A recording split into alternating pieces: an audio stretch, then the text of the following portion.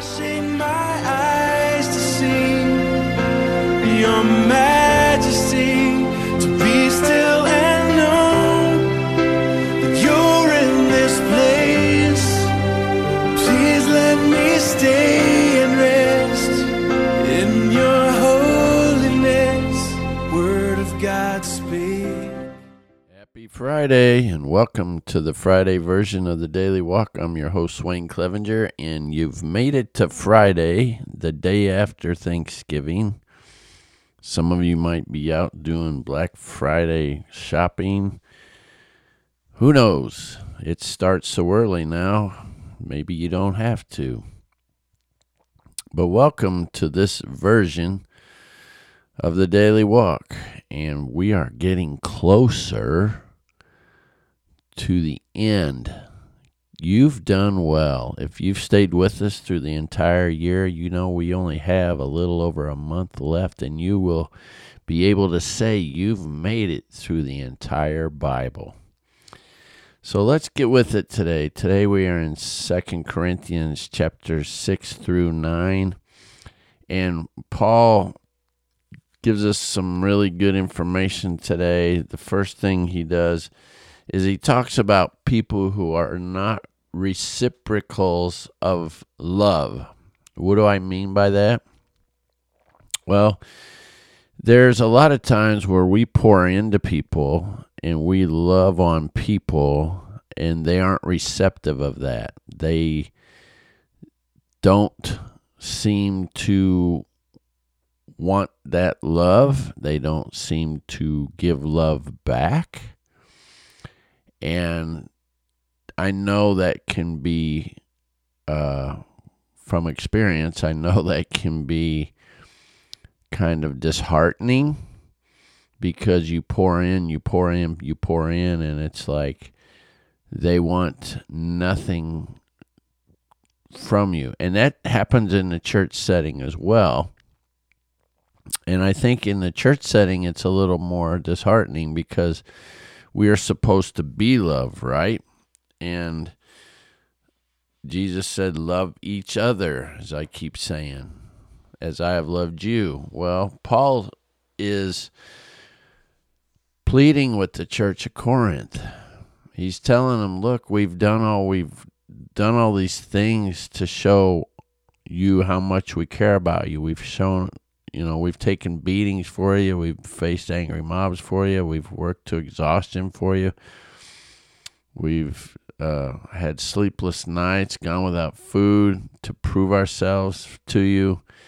The Holy Spirit works through us and within us, and we've acted in sincere love to you. We've spoken the word of truth to you. You've seen God's power at work through us, and yet, for whatever reason, this reciprocation of love you still withhold from us.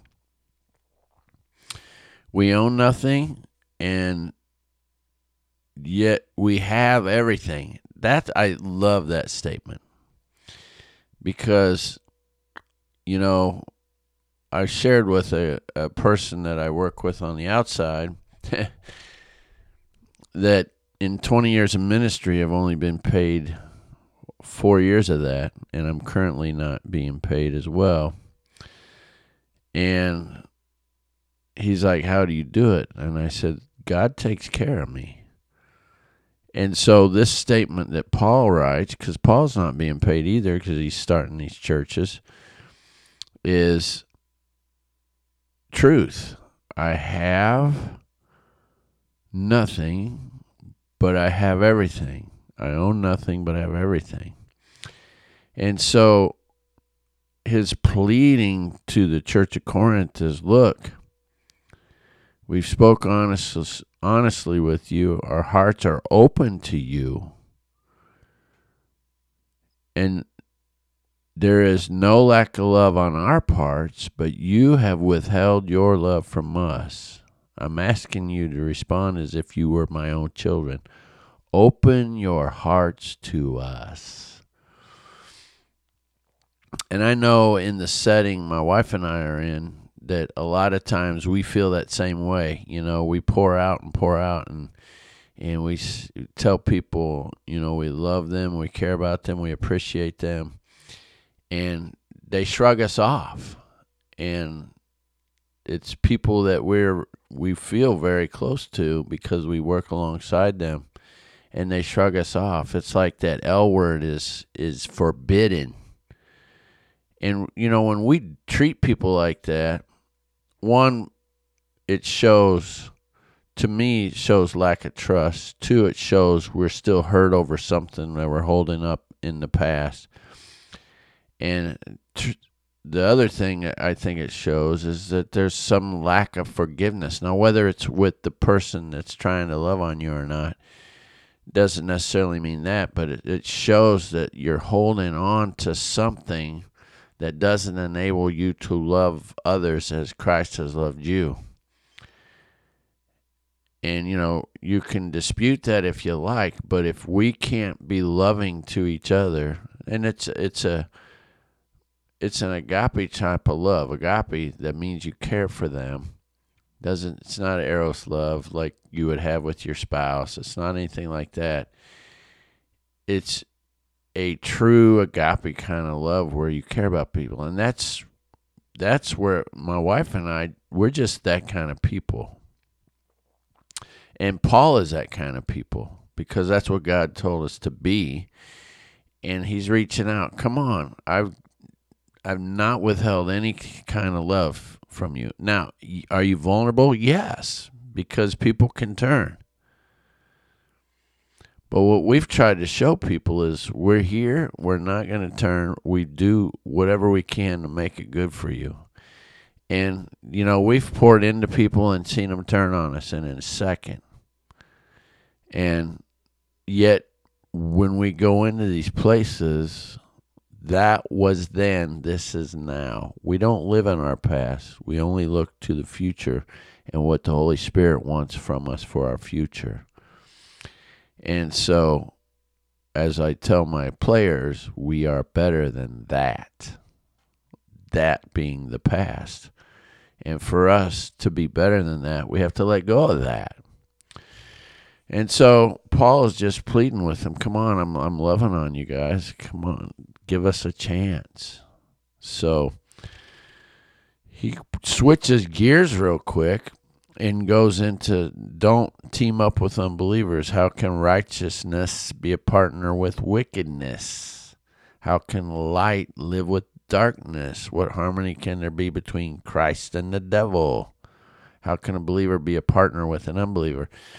So this is the extreme in the fact that we fill our hearts. This is we do have to have some people in our life that are unbelievers or we'll never be able to share the gospel, right? Excuse me. But what he's saying here, the key word is partner with, team up with, depending on what version you have. And what that means is, your best friend should really be a follower of Jesus. Your best friend, the one you spend all your time with, consult with, do all your things with, should be one that has equal values, equal beliefs as you. And when you follow Jesus, that means you could have a change of friends, and that might be for something they can't do. So what's going to happen is, will light overwhelm darkness where you can lead a close friend to Jesus, or will you decide that you can't and go back to living the way you used to live because your friend's more important than Jesus? And that's what the Bible is talking about when Jesus said, you think I came to bring peace, but I came to divide.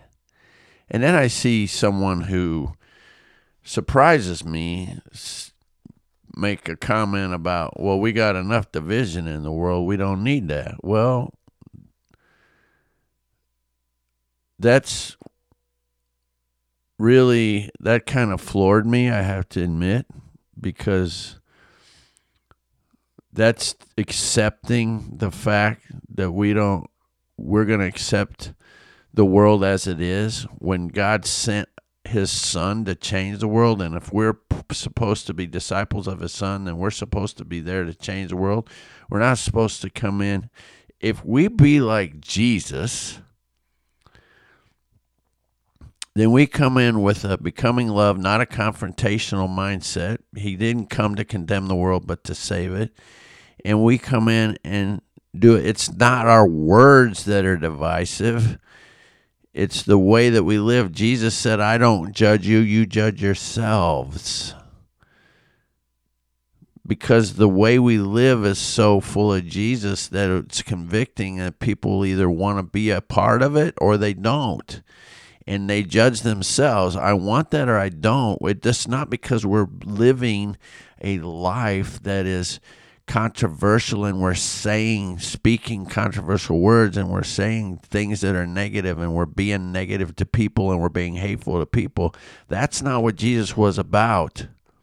And somewhere the church has got to get that mindset that we aren't the judge and jury. We don't come out and slay people. That's not our job. Our job is to come out and be Jesus like he was and make John 3:17 as big a part as John 3:16 so that we can be like Jesus where he gets in the mix of people and loves people, has compassion on them where it's moving from his innermost being. And then we start seeing people changed by the conviction of the Holy Spirit because they see Jesus in us, because we speak Jesus. And then through their own judgment, they come to Jesus. That's what he's talking about. And somewhere we have got to get the heart of Jesus to where we can do that. And that's what this is all about that. Let's get the heart of Jesus. Let's receive it. Let's live it. Let's not push it away.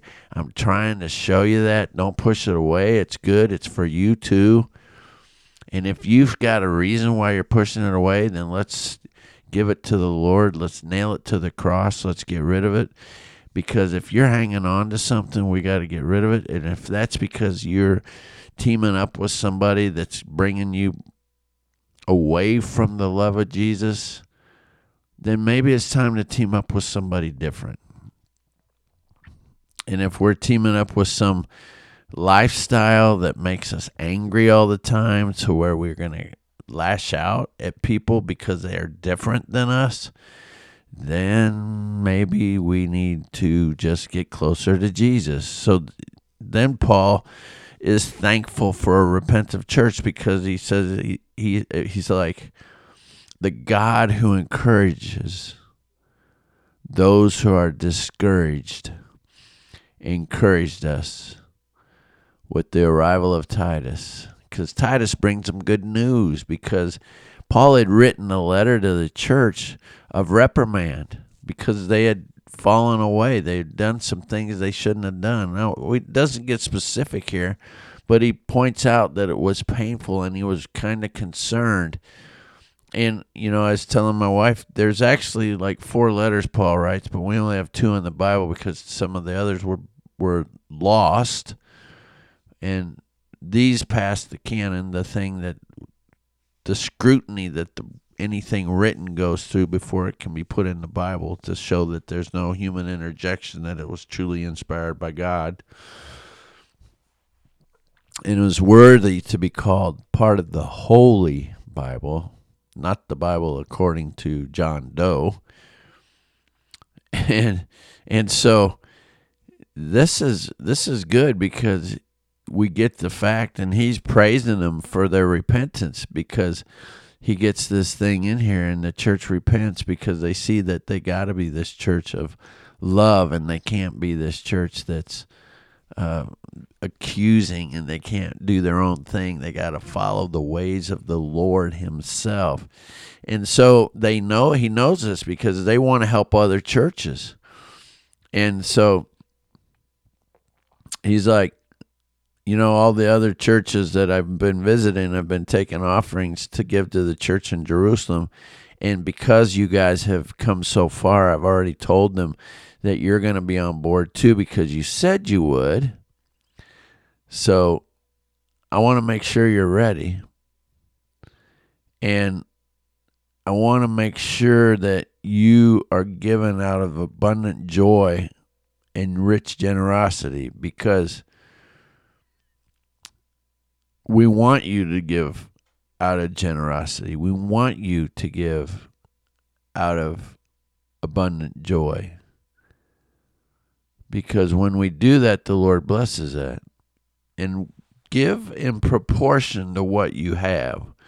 Whatever you give is acceptable. It is, if you give it eagerly and give according to what you have, not what you don't have. So he's encouraging them to give what they said they would give, but don't overgive, because, you don't want to bury yourself, right? And he's just talking about that because he wants them to give with enthusiasm. He wants them to give with giving heart.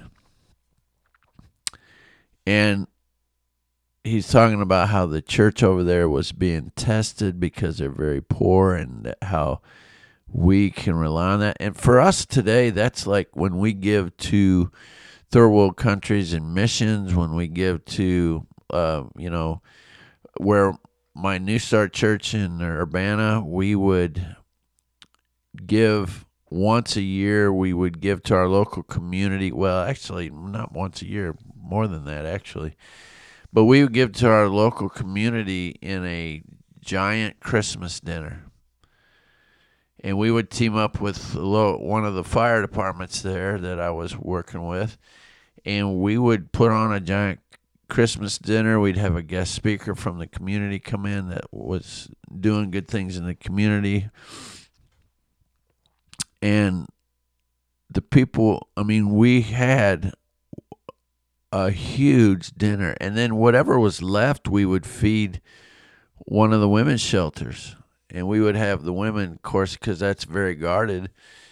But these were all connections I had from life as a paramedic. That was life as a business person when I was in business, and life as working in the fire service. So it all worked out, and God used that huge, and we were able to give to our community, those that needed a good meal, and it was huge. It was great, and it was well received, and then in the league that we had for basketball, which was a Christ Center basketball league, where we got to share Jesus, and it was so awesome. We did that for 10 years, and, it's taking the message of Christ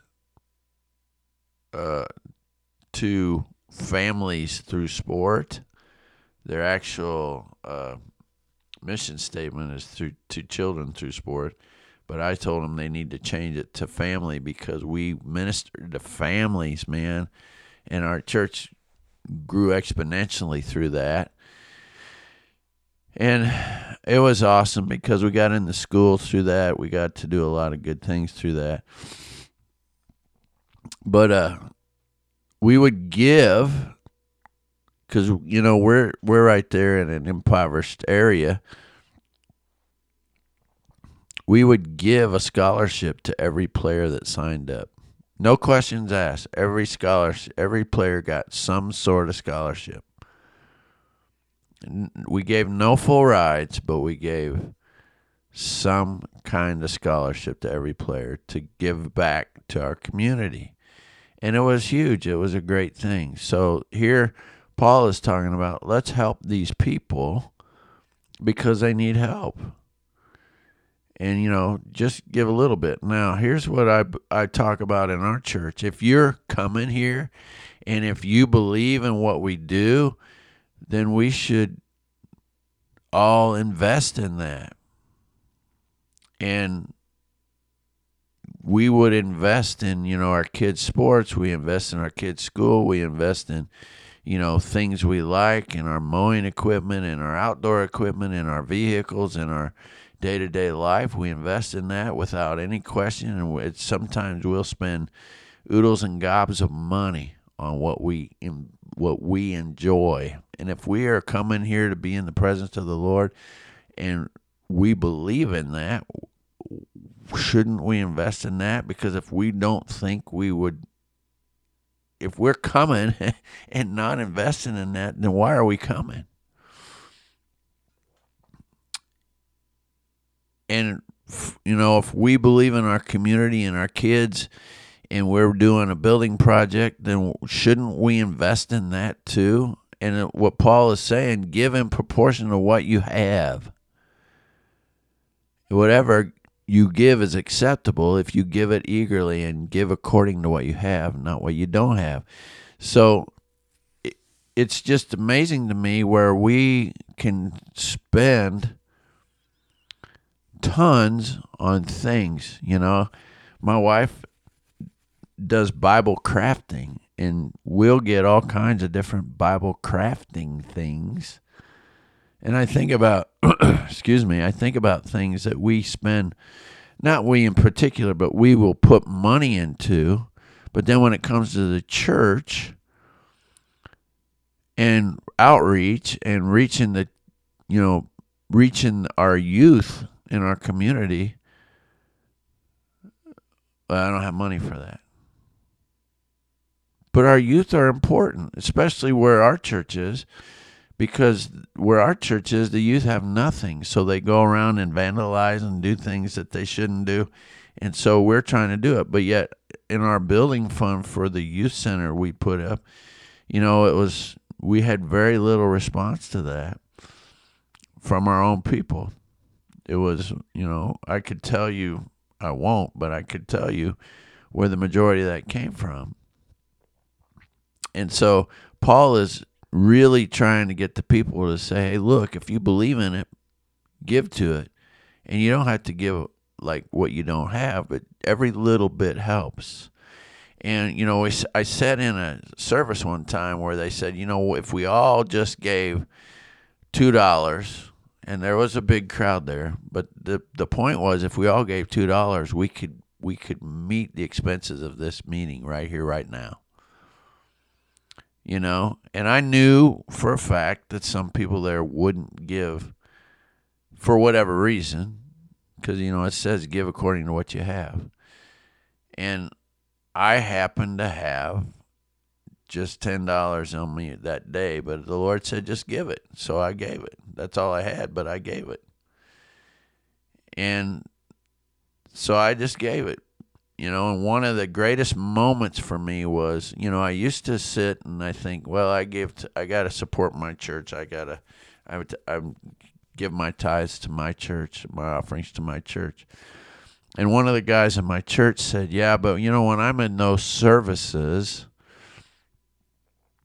I feel blessed that I'm able to be in those services and that they're having those and that I was invited. So when I am at those services, I'm moved to give an offering for those services too, because I'm glad they're there and I want to support them to keep them going too. So I give at those services as well. Yes, I tithe at our church, but I want to give to those too. And that hit me because that individual I know watches his money super tightly. And for him to give me that little tidbit was huge. And it changed my whole perspective. I have never walked out of a service without giving again, because I am grateful for those services. So Paul's writing in chapter 8 is huge, to keep giving and to just give what you can, because in chapter 9 he keeps on talking about it, because they really got to help this church in Jerusalem. And here they are, over in Greece and Rome trying to do things to help them. So he wants it to be a willing gift, not one given grudgingly. And that's, in Micah or Malachi, we got that. God loves a cheerful giver. And so each of us must decide in our own heart how much to give. And we hear that often. Pray about it. Decide what the Lord is telling you to give. And don't give reluctantly or in response to pressure. For God loves a person who gives cheerfully. That's 2 Corinthians 9, verse 7. God will generously provide all you need. Then you will always have everything you need and plenty left over to share with others. And that's the truth. We get testimony after testimony of how the Lord provides at our church, not only for our church, but for our people when they faithfully continue to give, even when they don't know. And I've testified to it many times. And one of the things that we changed at our church was we became a tithing giving church. And for us, that has been the greatest thing ever, because we started that and we have seen the Lord multiply. We have seen the Lord provide. We have seen the Lord do great things. And Paul closes that out with, you will be enriched in every way so that you can always be generous. See, the Lord practiced hospitality the whole time Jesus walked the earth. And he just wants us to love each other, reciprocate that love for each other, and be generous to each other, practicing hospitality to all, because he will generously provide all that you need. So this weekend, as we go into our worship services all around, pray about it. And if the Lord is leading you to some place of giving, maybe this week you can invest in what you really believe in. Have a great Friday. We'll see you tomorrow. I trust in God, my Savior.